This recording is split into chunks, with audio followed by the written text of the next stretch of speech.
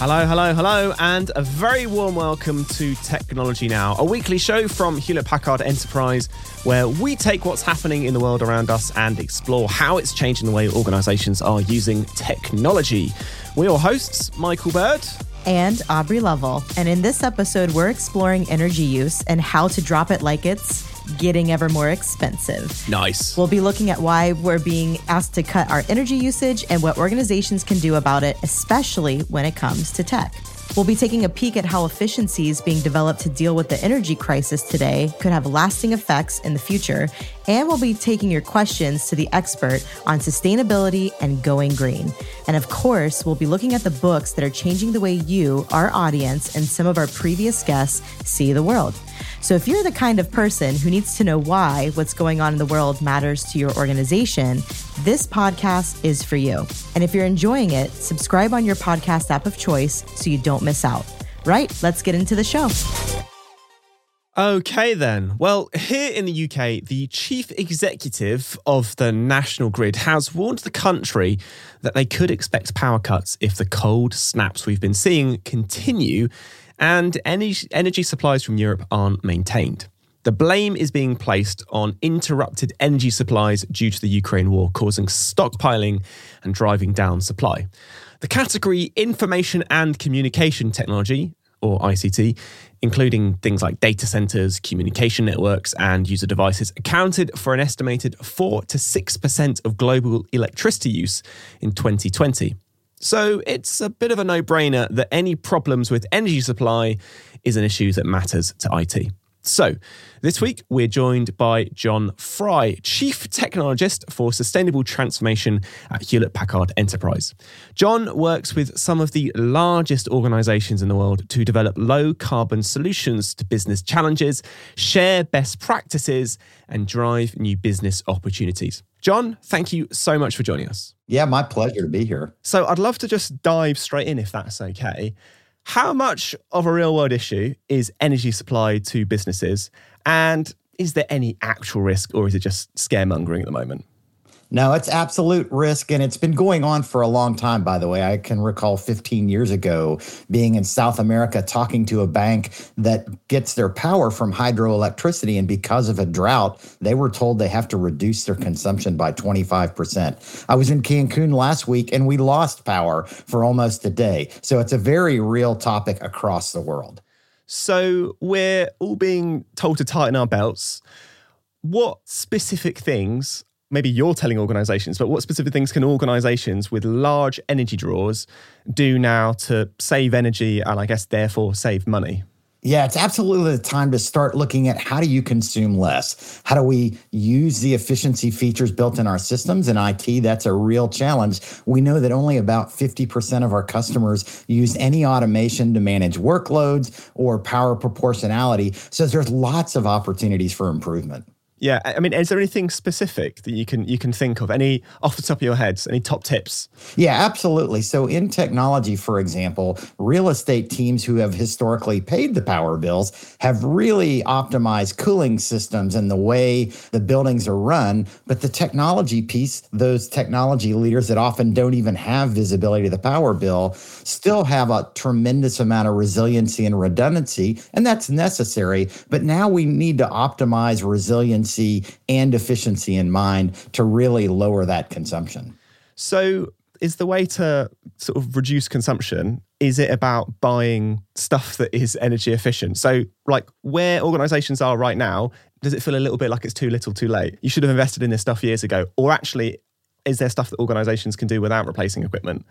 Yeah, so it's actually both. So one of our conversations with customers today is we have designed a tremendous amount of optimization and efficiency features into the equipment they own, use it and take advantage of it. So many customers, for example, turn their power efficiency settings of the hardware off the moment they put the hardware in the infrastructure. So it doesn't even involve buying new equipment yet, although there are certainly benefits to that as well. It's use the efficiency features in the gear, use the automation that will allow you to balance workload versus power consumption. And then as you move forward, make sure you're buying more efficient technology with each subsequent tech refresh.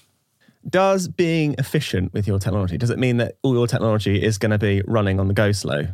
No, absolutely not. In fact, we have a term called power proportionality, which is let's have the equipment use only the power that it needs to run the workload. And when the workload is lower, have it consume less power. When we have more workloads, have it consume more power. So the equipment's actually very good at throttling itself to be most power efficient. So is being frugal and efficient actually beneficial in the long run? Like, are there any lessons that we can learn today which will then pay dividends in the future? Absolutely. In fact, part of the reason we suggest this to companies is because it makes great financial sense. There's significant energy to be saved by using the equipment more efficiently, looking at the amount of equipment in their infrastructure and reducing over provisioning. Those are equipment costs, software license costs, maintenance agreement costs that they don't have to pay. It also saves them space, power, and cooling. And don't miss it, for many companies, their data center white space is the most expensive real estate they own. So when they learn to optimize now, that benefits them go forward as they have new technology opportunities. I think we've, you and I have talked in the past a little bit about being more efficient with the programs that you write, or being more efficient with how those programs are coded. Can you just talk to that a little bit? I'd love to just sort of hear a bit more about that. Absolutely. A new opportunity that we've realized is out there, and we're writing a white paper on this topic this year, is software efficiency. And that's both how do you use software applications to optimize your equipment for better power proportionality, but to the point that you asked, it's how do we write more efficient code? It turns out that if we pick more efficient programming languages like C and Rust, we can make significant reductions. The academics that have studied this much more than me say we could cut technology's power consumption by 50%, 50, by doing nothing more than rewriting our applications in a more efficient code. So again, we're not suggesting customers go rewrite everything, but if they're going to rewrite the application to make it cloud enabled or for some other reason, do it in a more efficient software language. Because I guess we're in this world where we have effectively unlimited resources to be able to do what we need for very, very cheap.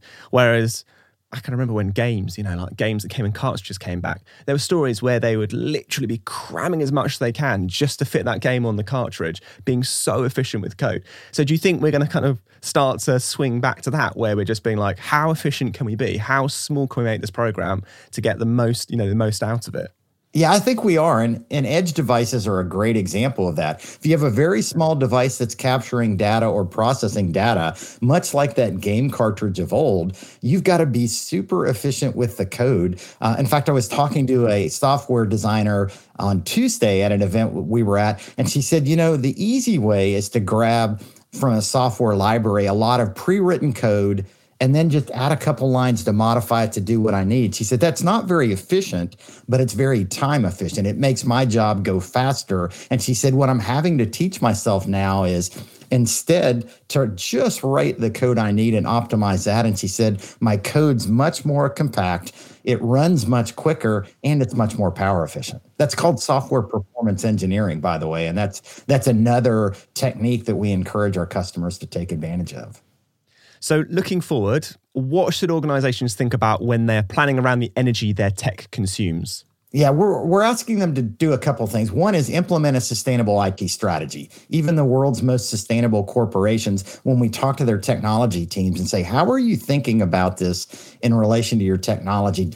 Have a strategy. And by the way, we have a free workbook we offer customers that will walk them through that. Number two is make sure they're going from edge to cloud. So often we focus on the data center. That is absolutely the low-hanging fruit. But if they're a large company that has 100,000 PCs out there and printers around their infrastructure and edge devices, those little pieces all add up. And don't miss, we haven't talked about it yet, but all of these power implications also come with carbon implications. So if we can optimize their technology use from a power savings perspective, that's got a financial benefit, but a carbon benefit as well.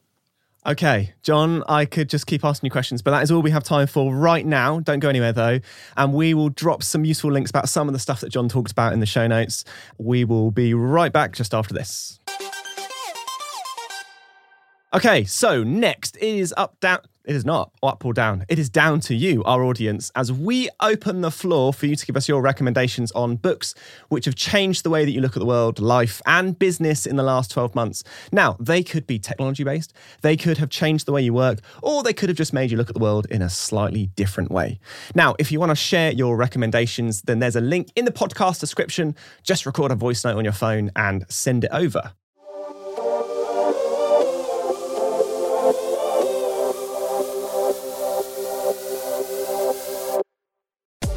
I'm Scott Tinker. I'm a geologist by training, but I'm at the University of Texas now. Run a very big research unit here, 250 people. And the book that changed my year is a book called Unsettled by Steve Koonin, a physicist and National Academy member. And Steve was Undersecretary of Energy under Mr. Obama, but he's really trying to help us all understand the range of climate impacts and the costs and what's driving those. And I don't agree with all of it, but it changed my year and just the way I think about these things. Okay, thank you. What a brilliant recommendation. John, have you read anything that you can recommend to us recently?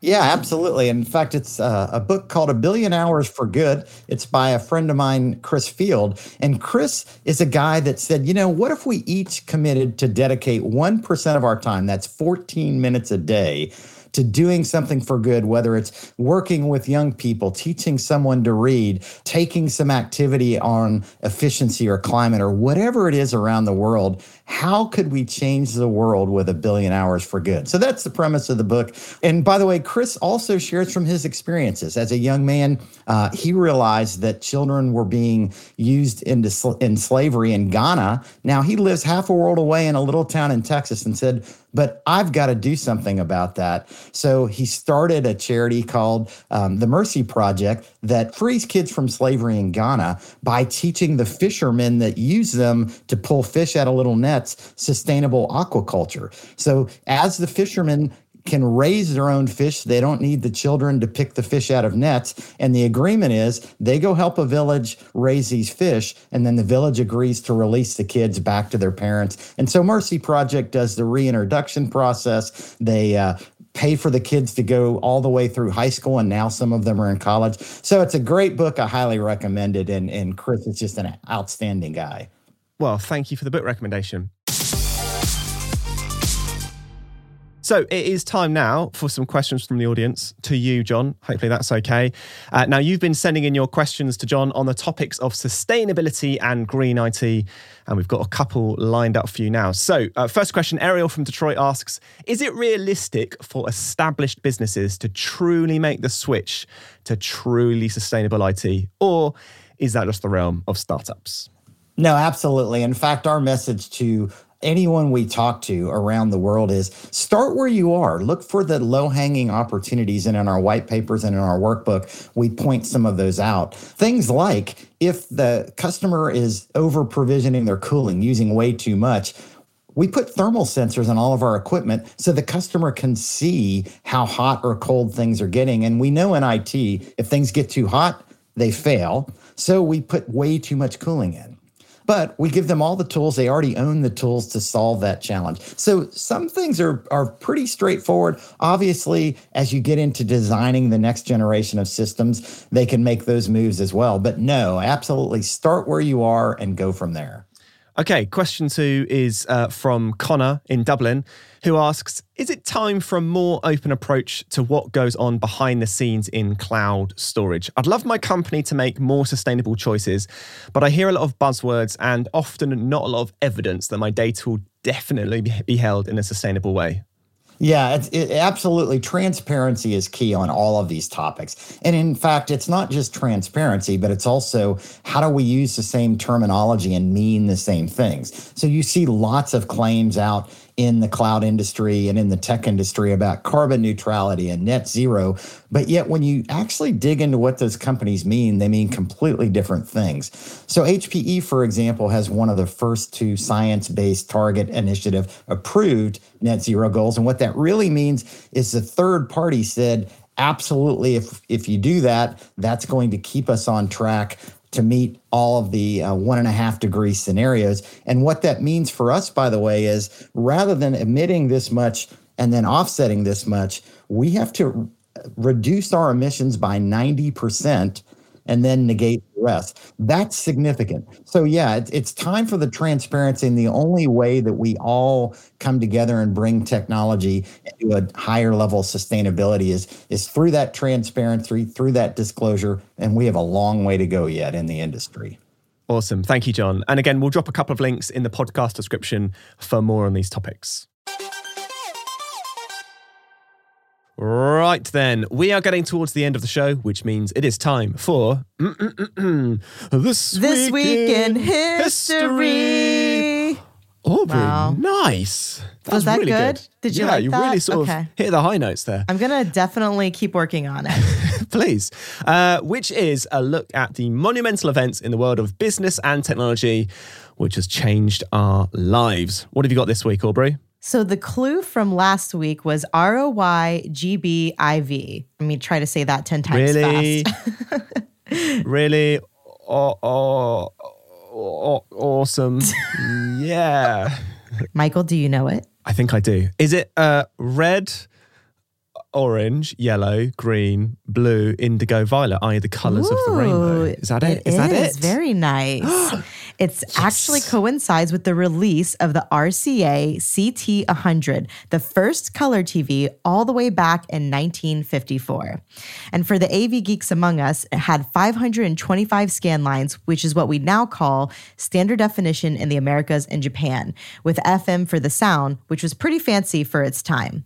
It cost $1,000, which is roughly around $10,000 today. So for that, you got a 15-inch screen and a rather charming wooden case. And they definitely don't make them like they used to. So next week, we are talking www. I think that's pretty easy, but still, if you know the answer, keep it to yourself. So that brings us to the end of Technology Now for this week. Next week, we'll be discussing discrimination in AI with Professor of Responsible AI, Anjana Susala from the Michigan State University. Do send your questions in on responsible AI in business using the link in the podcast description below. And do keep those suggestions coming in for books that have changed your year. There's a link in the podcast description for that one too. Until then, thank you so much to our guest, John Fry. Thanks, John. And thank you all so much for listening. Technology Now is hosted by Michael Bird and myself, Aubrey Lovell.